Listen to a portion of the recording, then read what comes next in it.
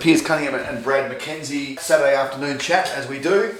Brad, you might have seen that there's been talk about social media changing. Yes. And Elon Musk, who paid that monstrous price for Twitter, is even rebranding it and calling it X. And I think he's got a child whose name is X, and then one of his businesses, SpaceX. And I think an early business which he had from 20 or so years ago might have been called X. I think it was the forerunner to PayPal. It was an internet payment system that made him a lot of money and kicked off his entrepreneurial ways in terms of electric cars and building rockets and a few other ventures that he's got. Twitter is moving towards a paid system where if you want to be, basically have use of it, you're going to pay. And it sounds like even Facebook is moving in the same direction. Even something that I like using, which is Reddit, which has been a free service, but it has advertising. They're about to have an IPO, and there's a lot of people who are leaving Reddit because they don't like the changes that are being made to make it more appealing for being, becoming a public company, being listed, being sold to investors. In the case of Reddit, that's to do with the way that the thing can be monetized. Like they all are. Yeah. But it seems like it's a change. Maybe a positive thing could come from it. Up until now, Facebook, Instagram, those sort of things, you were basically the product. Even though you used those services for free, you actually were the product. Yes. And every photo you upload to Facebook is owned by Facebook. If you can bother, you can wade through 200-page PDF of your T's and C's, you'll find that what you post up there is actually owned by Facebook, and including your image or your images of your family, of your memories when Facebook comes up in the morning and says, this is what you were doing 5 years ago. Yeah. And you kind of go, oh, great, I better take screenshots because I lost all those photos.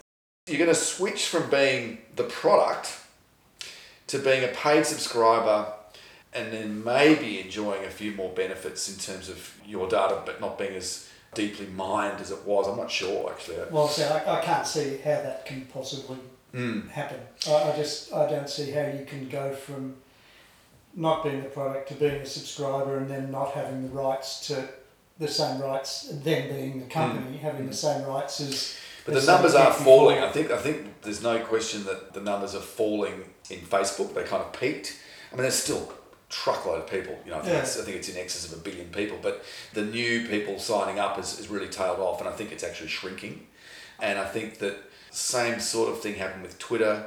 But Twitter's, there are some quite significant changes, and one of the big ones is that you pay. You can still be on it because I'm actually on it somehow, but I don't pay for it. Yes. And I've noticed that you just get less and less chance of anything being noticed that you post, unless you've got the blue tick, which is a paid subscriber.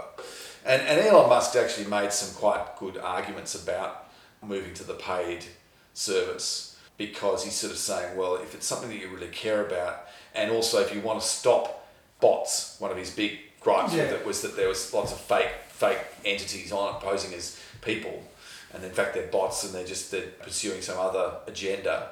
So the way to get rid of that is the bot's not going to pay. No one's going to pay for millions and millions of bots to have a fake account on Twitter. So that does make the service a bit more legit in a way. It weeds out the fake profiles. I think that I write advertising for houses for sale. And the basis to any real advertising is what's in it for me. So if I'm going to pay $13 a month on top of all the other $13 a month that I'm currently paying, which you look at your credit card at the end of it and go, Jesus, wow, really? Paramount and Netflix and Stan and, all that sort of stuff. What's in it for me? I mean, I know what's in it for the companies at $13 a month by $1 billion, but you can't help, you get on there and there's just ad after ad after ad. Now, is it for my $13 a month or whatever it is, and is there going to be no ads? See, I'm quite happy to pay Spotify. I'm Spotify Premium because there is no ads on it. When you think that a CD back in the olden days, when you bought a CD, they were, $13 or $14 each anyway for one. Yeah. I find $13.99 a month for Spotify cheap because I've got access to 100 million plus. Yeah, exactly. Yeah, everything. And there's no way, how many times did you buy an album and you only like one song on it? Yeah. So you pay. So I'm quite happy to pay for that, but I don't know that I use Facebook enough, or I don't use Twitter. I haven't got an Instagram account. I'm a bit of a Luddite. I don't think anybody's got any real interest in what I had for dinner last Thursday night and a photo of it. So I'm not really immersed in it that. seems to be for younger people. I'm a bit the same, I have to admit. But, So I wonder, if I'm going to pay $13.99 a month or whatever, am I going to get ad free? Because I'd want something in return. Yes. It's not enough for me to go, oh, well, this is great, because I know the person that I'm actually talking to is not a bot. Well, I think that is part of it. Reddit is changing because of its coming IPO. Facebook is dwindling. Part of it's being driven by AI. There's just some big changes afoot in that area, and you wonder where it's all going to go. I mean, Meta, the company that owns Facebook and Instagram and WhatsApp, is a big investor in AI, and it's also a big investor in virtual reality and headsets and stuff. And that seems to be where they're seeing their future is. They've still got a huge market cap. In fact, all those companies have done really well because of AI being this sort of buzz. Like, it's almost like there's an AI bubble. Yeah. It's a bit like the .com bubble. There was all this sort of interest, and suddenly, look what technology can do. Look at these big tech companies, what they represent. And this is going back 20 years, 15, 20 years. And they've all done really well, but that model's changing now. So the thing that made Facebook a household name is sort of changing and evolving very, very rapidly. So if I've got to pay Facebook to put up a video of my cat doing something stupid, that I probably lose the incentive to put up a video of my cat doing something stupid. And on the other time, will you bother paying to get on because, you used to love watching cats doing something stupid and now you can't because nobody's putting up. So I just wonder whether it's a false economy. That's a really bad example, but you know what I mean? It's a false economy for maybe people that influencers that, and I hate the term and I just hate the idea of it. Yeah. People that go to a restaurant, they could justify paying $13.99 a month to keep that going, but then that's just a paid ad as well. So am I looking at another form of advertising for my, for the money that I'm paying? Yep. So I'd love to know that. I don't know. Nobody would ever know. So I wonder what the revenue streams are for the advertising. It used to be, this was the whole thing. It's a bit like reality TV. It's cheaper to have punters competing on a race around an island or something than paying professional actors. And so getting your content from people who want to share photos of their cats and are prepared to, by using the app there or using the service, by uploading to it, they're signing away, they're agreeing to the T's and C's, which allows all their data to be mined and shared and sold to third-party marketing interests and everything else that goes on. That was what fueled social media. And then they did use AI to analyse the material and work out the best way to make things go viral. So who responds to the particular cat video? Okay, it's these other people who we know they like cats. So we send that to them. So that allows us to target advertising to a bunch of cat lovers. Pet food, exactly. Yeah. Similar sort of logic to whatever the product is or whatever the service is. And it's partly because actually they're losing to TikTok. Yeah. Exactly. So that's Chinese owned, but that's done very, very well. It's made a lot of inroads, and now that's the thing that young people are looking at in preference to Facebook. And I've seen videos. I think it was a documentary or something I saw about people in China using social media, TikTok and Instagram and whatever, but because there's so much demand for just constant streams of people trying to sell something, product, makeup, let's say, that there are now people who go, young women in particular in China, who the documentary showed them on a bridge, like dozens of them standing 10 feet apart with their camera on a tripod or with a friend holding their phone, or they're talking into a selfie stick. Yeah. And they're talking about something, they're doing a little dance, or they've got some makeup they're holding. They're being paid, they're actually contracted to provide pretty much 24/7 streaming. They've got to do it themselves. And if they're not out there standing in front of the camera, streaming it live to the internet and making whatever it is, some money through the people who are paying for that streaming service, they're basically in sort of a warehouse where their accommodation is, being trained about what the next product is they're going to sell. I mean, it's kind of like a new version of slavery almost. I mean, it's pretty sad. TikTok's taking over and becoming more and more influential, and there's big concerns about where all that data goes and what the Chinese interests are actually doing with that. They're profiling people, they're assembling information, just as they've got a lot of information about their own people, and what you do within China, the social credit system and so on. They're actually also compiling information about people in the rest of the world through things like TikTok. And so the AI helped with the algorithms for making things go viral. So it helped Facebook work out where to send your cat video to get you the most viral effect of that video, and then the marketing followed that. They made the money out of the marketing. But the users, real people, provided the content. Now with AI, not only does the AI distribute it and work out how to best to distribute it, but the AI can actually generate it.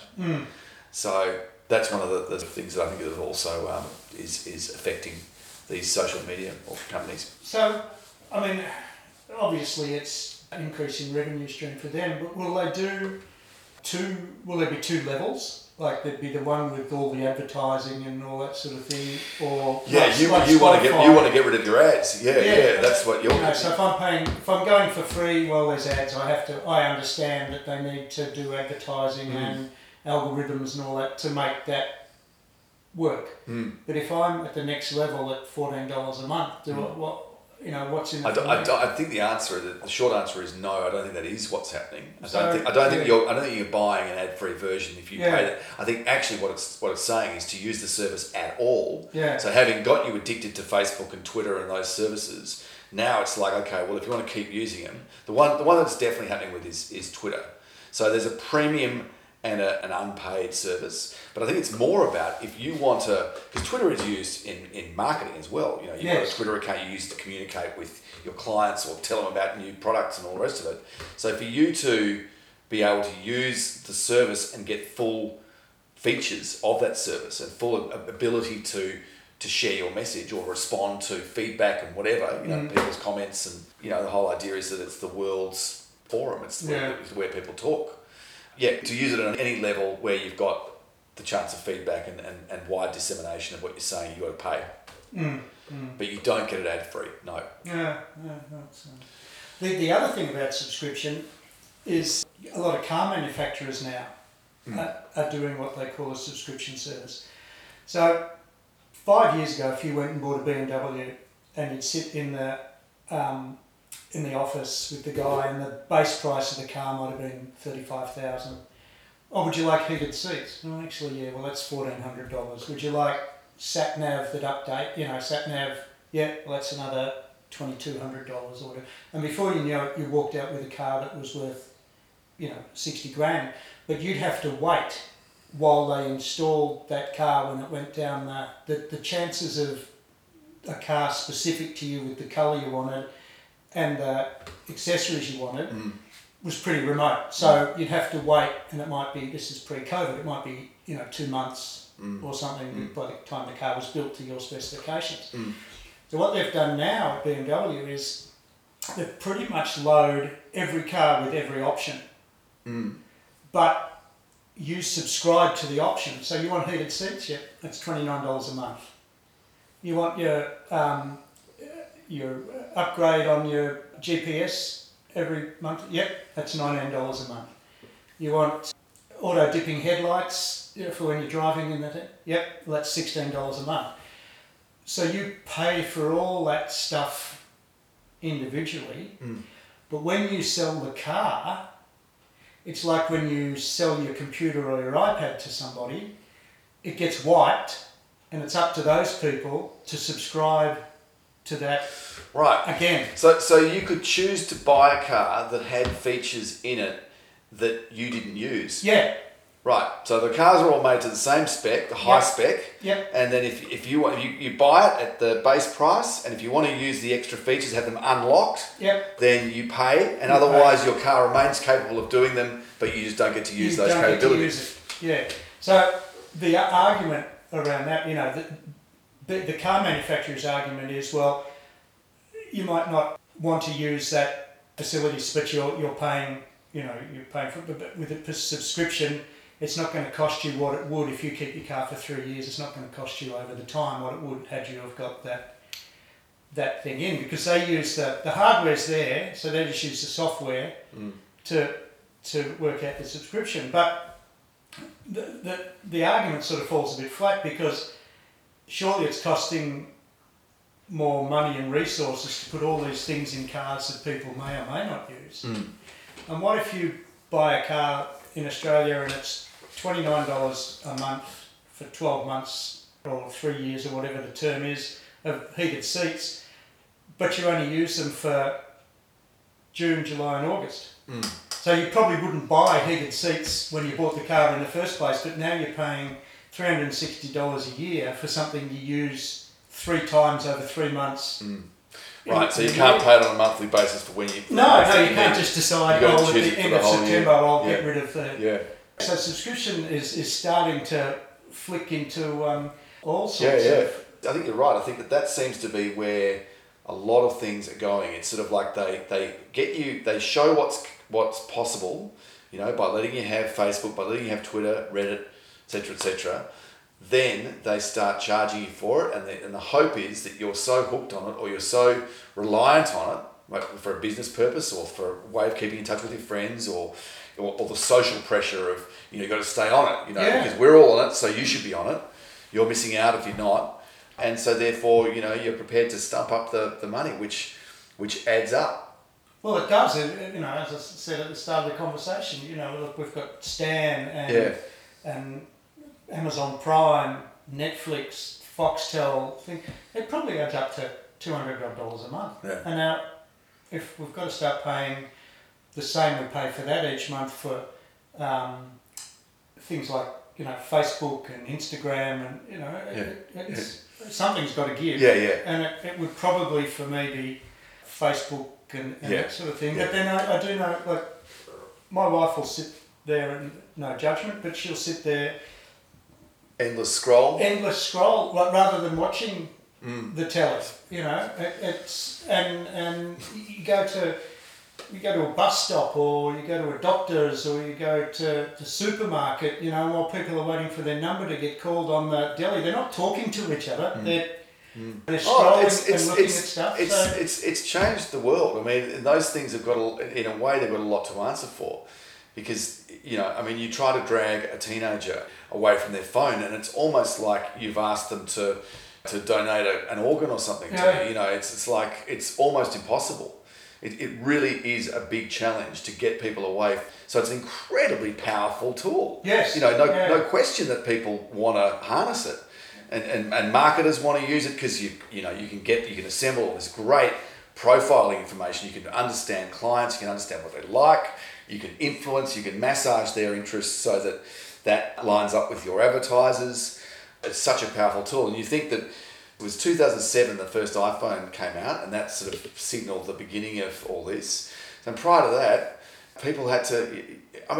you just have to look at... I've never done this, but it'd be very interesting to see what the sale of books, sale of popular fiction, what happened to that, from the advent of the smartphone. But you'd reckon it would be a lot less, because I know a lot. The time that people would have spent reading a book sitting on the bus stop. Yeah. Right, they've got something... Take it on the train or whatever. Effect on people's sleep, because they alert you. The blue light is known to alert you. Yeah. So if you're trying to go to sleep, or if you're not sleeping well and you're on your phone at night in bed, as a lot of people are. There was a figure that this was years ago, and I think if only since then it would have become even more acute. But because we actually interviewed a couple of guys from Google at the studio in Mornington, and they were talking about mobile. They were saying mobile is everything. This was when. It was like, do you use a website, or do you market through a website on a desktop, or do you market to people's phones? And Google resoundingly, it's going mobile. It's all mobile. There was a figure that came out. It was like 90% of the world's population that has a smartphone has it within 3 feet of their body, of their person, 24 hours a day, 365 days a year. So it's on your bedside table and people reach for it. The first thing they reach for in the morning. Yeah. Let's see my Facebook feed, the endless scroll. Yeah. It's made a massive change to the way people live, and I think that you know, still there are plenty of people who read, but I just think it's much more of a decision than it was. You've really got to decide, I want to read books and have a habit of reading books, which I actually do. I still enjoy reading books. Yeah. But I still also, I love my phone like everyone else, you know. And the convenience, you know, ask the Oracle. And then you throw in where the next big revolution, which is going to be AI, you know, and the language capabilities that it now has, that you can actually ask a question of ChatGPT and it gives you an answer back that is very, very well worded. You know, that's the breakthrough. It's that it now speaks. Computers didn't used to be able to give you. They give you a clunky. Search gives you a list of websites that closest match to you. Yes. And Google has actually short-circuited sending you to a website where they've actually give you an answer. So you'll see a text. To, you know, say you ask, how old was Don Bradman when he died? You know, that'll come up. That going to the ACB website. That'll be just a fact, because it's been asked enough for Google just to have that answer ready to go. Then you don't leave Google. You stay with Google rather than clicking on another link and being taken to a separate website. Because Google then is always offering you on a browser page, it's offering you, do you want to sign in with Google? Because then we can find out more about you. Yeah. Whereas with AI, it's essentially doing the same sort of thing that the Google search engine is doing, where it looks at the whole internet and says, okay, what matches best, looking at the metadata and saying what matches, and then instantly ranking it and being spot on. That's the great thing about, the impressive thing about Google, is it's so accurate. You know, it's reliable. Yeah. It's very rare that you'll do a search and just come up with nothing. It'll be in the top, probably on the first page, maybe the second, but it'll be there. Whereas AI can give you an answer in very readable, well-syntaxed language. Yes. And this is what you've said about copywriting and stuff being kind of affected by it. So, but I think that'll be the next thing. And they're even talking about, already AI girlfriends and that sort of thing, and fake girlfriends but because of this language capability can get so much better. So I think it's only going to be a matter of time, whether it's within our lifetime or our children's lifetime, that you will actually have a humanoid robot that will you'll be able to talk to, you'll be able to have a relationship with. It'll work on many levels. It'll work with, it could be a business help to you. It could be an emotional support for you. It could be for people who've, they got old and they've lost their partner, or they've never had one, or, all those.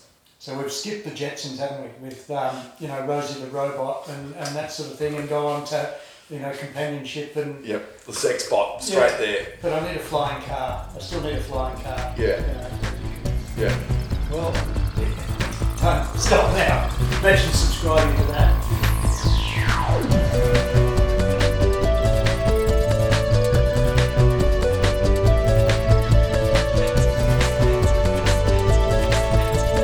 Beyond Infinity.